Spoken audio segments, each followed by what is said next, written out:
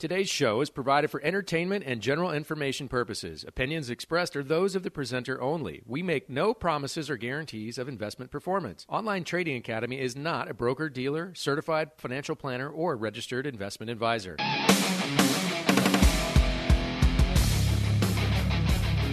Welcome out to the Bulls and the Bears. This is Aaron Warby, and I'm here with the incomparable Nigel Cave.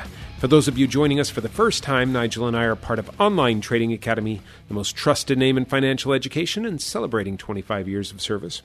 All right, well, the markets. Just a sideways mess. Yeah. There has been news, there has been all these catalyst events that you would think would move this market out of this range, and it is just stuck. Now, normally I would say that the less we talk about the markets, the better in this show. Well, but that's not true, because there is a way to handle sideways markets. And I do want to talk about that. We were tempted, however, to just do a fun piece on why trading and investing is better than a girlfriend in honor of Valentine's Day. Or why trading and investing is more fun with less risk than, say, making a friendly bet with your neighbor on the outcome of the Super Bowl. But since both of us are happily domesticated, and since I don't think that either of those would really be all that fun anyway, when it came down to it, all right, we want to talk about what should have happened in the markets and what didn't, okay? So I just want to start off by saying, the market isn't doing anything despite the CPI, the inflation numbers, coming out hotter than expected, as in it's moving up, not down. Right? And then the PPI, the producer price index, or the inflation for producers, for the companies that we hope to invest in through the stock market, that also moved up, and it was a surprise to the upside. Yeah.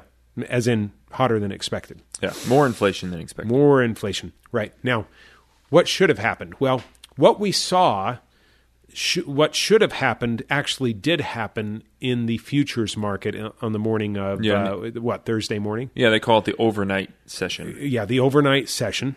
Most people don't know that they can trade overnight. Anybody can. They think that it's relegated only to big companies. That's wrong. You can trade in the overnight market.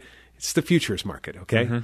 So the ES, which is the S&P 500 in the futures market, what it did as soon as the CPI numbers came out, before the markets opened up in New York, right, the stock market, it dove. It took a dive. Took a pretty decent dive. Yeah. It was down a little over 1% at a point. Yeah, as soon as the PPI was announced, it just jumped off a little cliff there, and then leveled out as soon as the stock market opened up in New York.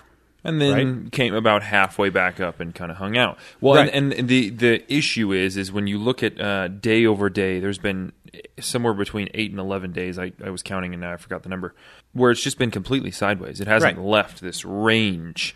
And so you'd think, well, there's all this, what is kind of bad news, because inflation is growing faster than we expected it to be. That we expected a little bit of growth, but it New York grew more. manufacturing down. Yeah. Right? So, there was plenty of news that would move the needle if reports set prices. But they don't. No. All right? What sets prices? Well, the people in the market set the price. Buyers and the sellers. buyers and sellers set the price. When it comes down to it, the price is simply where there's an agreement between a seller and a buyer. That's the only thing that determines. Now, economists don't like this. Economists really, really want things to make sense. All right? And so economists have forever been wrong about how things are actually going to work in every walk of life, right? Because the expectation is that, number one, people act in a rational manner, and people don't. Yeah, we know that's not true. Yeah, you watch people every day act irrationally. That happens when they're buying things too, because buying is an emotional event, right? Spending money is an emotional event. And so they're not acting rationally when they spend money or when they sell stocks or anything like that. So number one, what we would expect to happen from a rational point of view isn't what happens. All right, number two, economists think that everybody acts in their best interests always. Again, that's false. Yeah. Right? If everyone always acted in their best interest, then we wouldn't have bad habits. It's very true. But we're all self-defeating creatures, and we have bad habits, right? Yeah. So even though this isn't fun to talk about it, it's the reality. And if we want to do well in the markets, we have to actually act on reality. Act on what is really in front of us instead of what we would like to be in front of us. And so the raw fact is that reports don't set prices. Number one, it takes somebody that knows what the report actually means to act rationally on that report. Most people have no idea that the report is even out. Number one. Number two, they have no idea where to find it. And number three, when they actually read it, they don't know what it means. Yeah. Because we're not trained for it. Right? Now, you did see the appropriate reaction to the PPI, to the inflation news in the overnight market, the commodities market, right? We saw the appropriate reaction. Why? It's where the professionals are. That's right. You've got a higher quality of trader in those markets, in the overnight markets, than you do in the stock market. All right? And so we saw people that actually understood what the report meant read the report and then act appropriately. Yeah. But then the stock market opened up. And the gamblers came in and the whoever else that, it's really, you see it all over the internet all the time. There's all these people that are talking so positively about the stock market and positively about all these reports. And it's like, I don't think you actually understand what's going on here. Yeah. I think you're misleading or being misled by something. Yeah. In fact, I want to just ask them every once in a while, where did you go to, where were you educated? Yeah. Who taught you to read this report? How did you interpret it that way? Yeah. What in the world is going on? It doesn't always make sense, but people like to kind of swing it in their favor so it makes them feel better about whatever decisions they're making. Yeah. So yeah, we call that putting lipstick on a pig. Right? That's exactly what that is. So anyway, yeah, we saw things that happened that should have moved the market. It hasn't moved the market. Now, that's an indication that the market actually wants to move up, but this bad news is kind of keeping it sideways. All right? The problem is that we keep banging against the supply zone, number one. It goes up, it hits the supply zone, it drops out below the supply zone.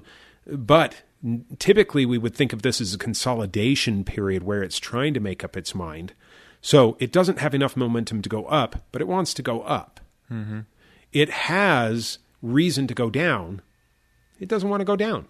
And when I say it doesn't want to go down, it's the general attitude of the people in the market that are buying and selling that's saying, we don't want to sell off right now. Yeah, we want to buy more. Yeah, that's really all that it comes down to, and so we have to accept things as they are. So what would move it up or down? Well, let's talk maybe about some of that, what could move it up or down, what's upcoming in the future when we get back. In the meantime, we've got to take a break. That's right. It's time for this brilliant program to be interrupted by commercials. Right? During those commercials, you can do something constructive with your time and give us a call and get registered into one of our 3-hour power trading and investing workshops. All right. This is a free workshop. It's 3 hours. We talk about how professionals approach trading and investing in all of the different aspects, and even the overnight aspect, which is one thing that we've been talking about during this section, right? So get into that free class. To register, you call 8448-TRADER. That's 844-887-2337, or text the word income to 25029. That's income to 25029. We'll see you after the break.